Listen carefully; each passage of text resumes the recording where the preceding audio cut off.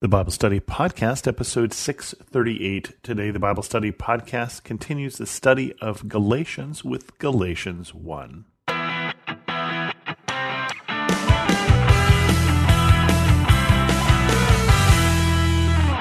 Welcome to the Bible Study Podcast. I'm your host, Chris Christensen. It seems odd that we're 3 weeks in and we're just getting to the book of Galatians, but I hope those last two episodes on some of the backstory helped you. Let's start with Galatians 1, chapter 1.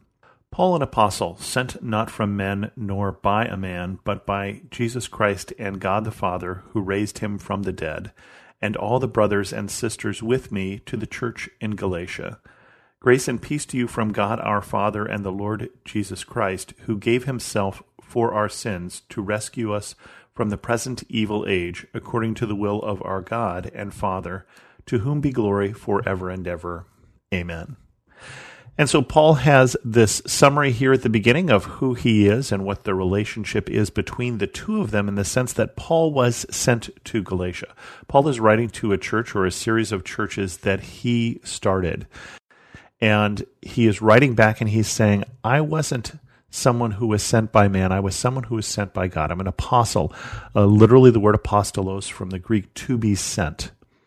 And so we use that term for Paul, and meaning that he was sent in this case by the Holy Spirit, by God, to these people so that they might come to know Jesus. And then he wishes them grace and peace. And all of this is a pretty normal sort of greeting, except that you will find in some of these letters that are going to get a little more contentious that Paul does a little more about establishing who he is and what his apostolic authority is, what his authority is by which he preached to them. And this one, for instance, does a little more of that than some of the other letters.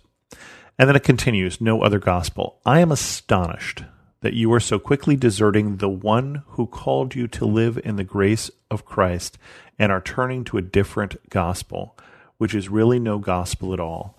Evidently, some people are throwing you into confusion and are lying to pervert the gospel of Christ. But even if we or an angel from heaven should preach a gospel other than the one we preached to you, let them be under God's curse.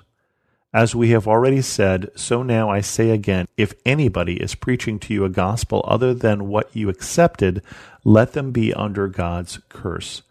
Am I now trying to win the approval of human beings or of God? Or am I trying to please people? If I were still trying to please people, I would not be a servant of Christ. So Paul starts into this issue here. And as we've said elsewhere, the problem we have in Galatia is that the Judaizers, the people who believed that to be a Christian you had to be a Jew, you had to follow all of the Jewish laws, have followed in his footsteps. And they have come and told these people, these Gentiles, that your faith is not complete. You're not doing enough. Yes, you have Jesus, and yes, you are saved by grace, but you're not doing enough. And if that sounds contradictory, I'm specifically putting it that way, as is Paul, really. He's saying that they're not preaching a gospel at all. This isn't good news. This isn't something that's new, for instance. It's not news because you could always have converted to Judaism before. You could have become a God-fearing person who was recognized by the Jewish community also. But they're preaching this, and it's contrary, he is saying, to the gospel of Christ. It is contrary to the gospel he preached, that he was called by God to preach, and so he calls down a curse upon anyone who is doing this. And these are harsh words, but they're going to get harsher here in Galatians. He is pissed because all of the work that he did in Galatian, he was there for a while, is being undone. He feels like he has called these people to freedom and they have sold themselves back into bondage. And he continues, Paul called by God, I want you to know, brothers and sisters, that the gospel I preach is not of human origin. I did not receive it from any man, nor was I taught it. Rather, I received it by the revelation from Jesus Christ. For you have heard of my previous way of life in Judaism, how intensely I persecuted the church of God and tried to destroy it. I was advancing in Judaism beyond many of my own age among my people and was extremely zealous for the traditions of my fathers.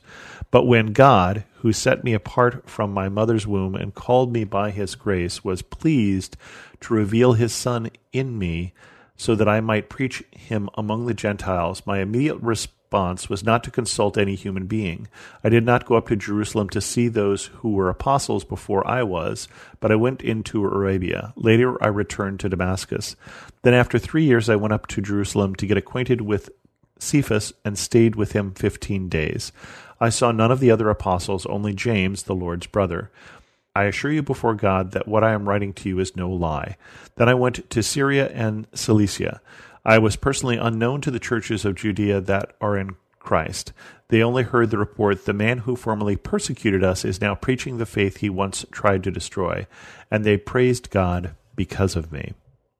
And Paul is making this case here for Paul as a Jew, because really, if we're looking for a message that you need to be Jewish, Paul would have been a great person to deliver that message. If that's the message that God wanted out there, then why not call this person who was zealously attacking the Christian religion because he thought it was an affront to Judaism? He's saying he was very Jewish, and he was a disciple of some of the greatest teachers at the time. He was advancing in Judaism, and he said, when I became a Christian, I didn't go find out what the church was preaching. I learned it from God. And remember, he didn't become a Christian because he met up with Ananias, for instance, who's the first Christian who interacts with him in that kind of fashion, but he becomes a Christian because he meets Jesus on the road to Damascus and is struck blind. He has this unmistakable, unavoidable experience where he comes in contact with the risen Jesus and is changed by it.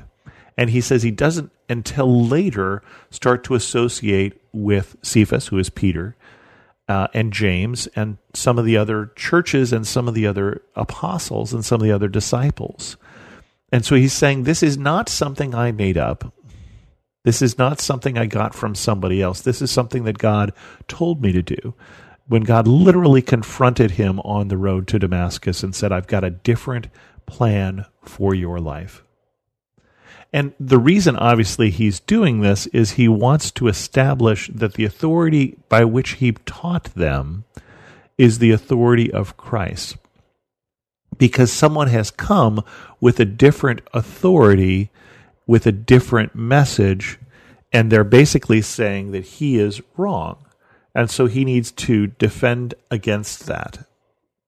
And so he is telling them again his story, and he will talk about his story more as we go through this letter, because it is ironic that the one who was so very, very Jewish is the one who is promoting that you Gentiles don't need to be Jewish. And this wouldn't seem ironic to Paul, who is still practicing Judaism. But it wouldn't seem ironic to him because he knows that that was not what saved him. It was an encounter with the risen Christ. And that he knows that it is not those forms of religion. It's not keeping the dietary laws. It's not what you wear and all the dress code for Jewish people. It's not all of that stuff. In fact, some of that is going to get in the way. And he is, while I say a practicing Jew, he is also violating some of the things of being a practicing Jew by associating with Gentiles, because he is responding to a higher authority. He is responding to what God has told him to do. And as we saw in the previous 2 episodes, what God also told the church to do, what God told Peter to do, to go out and preach to the Gentiles as well.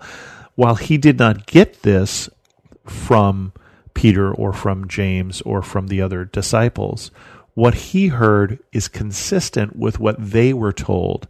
And that's one of the reasons we had that council of the church to say, is this a different gospel that Paul and Barnabas are preaching in Antioch, or is it the same? Are we understanding God wants to call Gentiles to him as Christians, not as not as more Jews.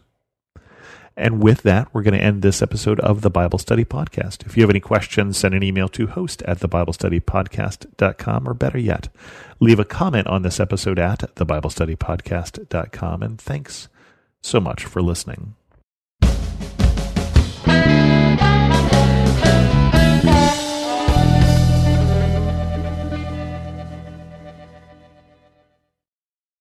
I'm Don Hawkins, inviting you to be encouraged with my weekly podcast, Encouragement for You.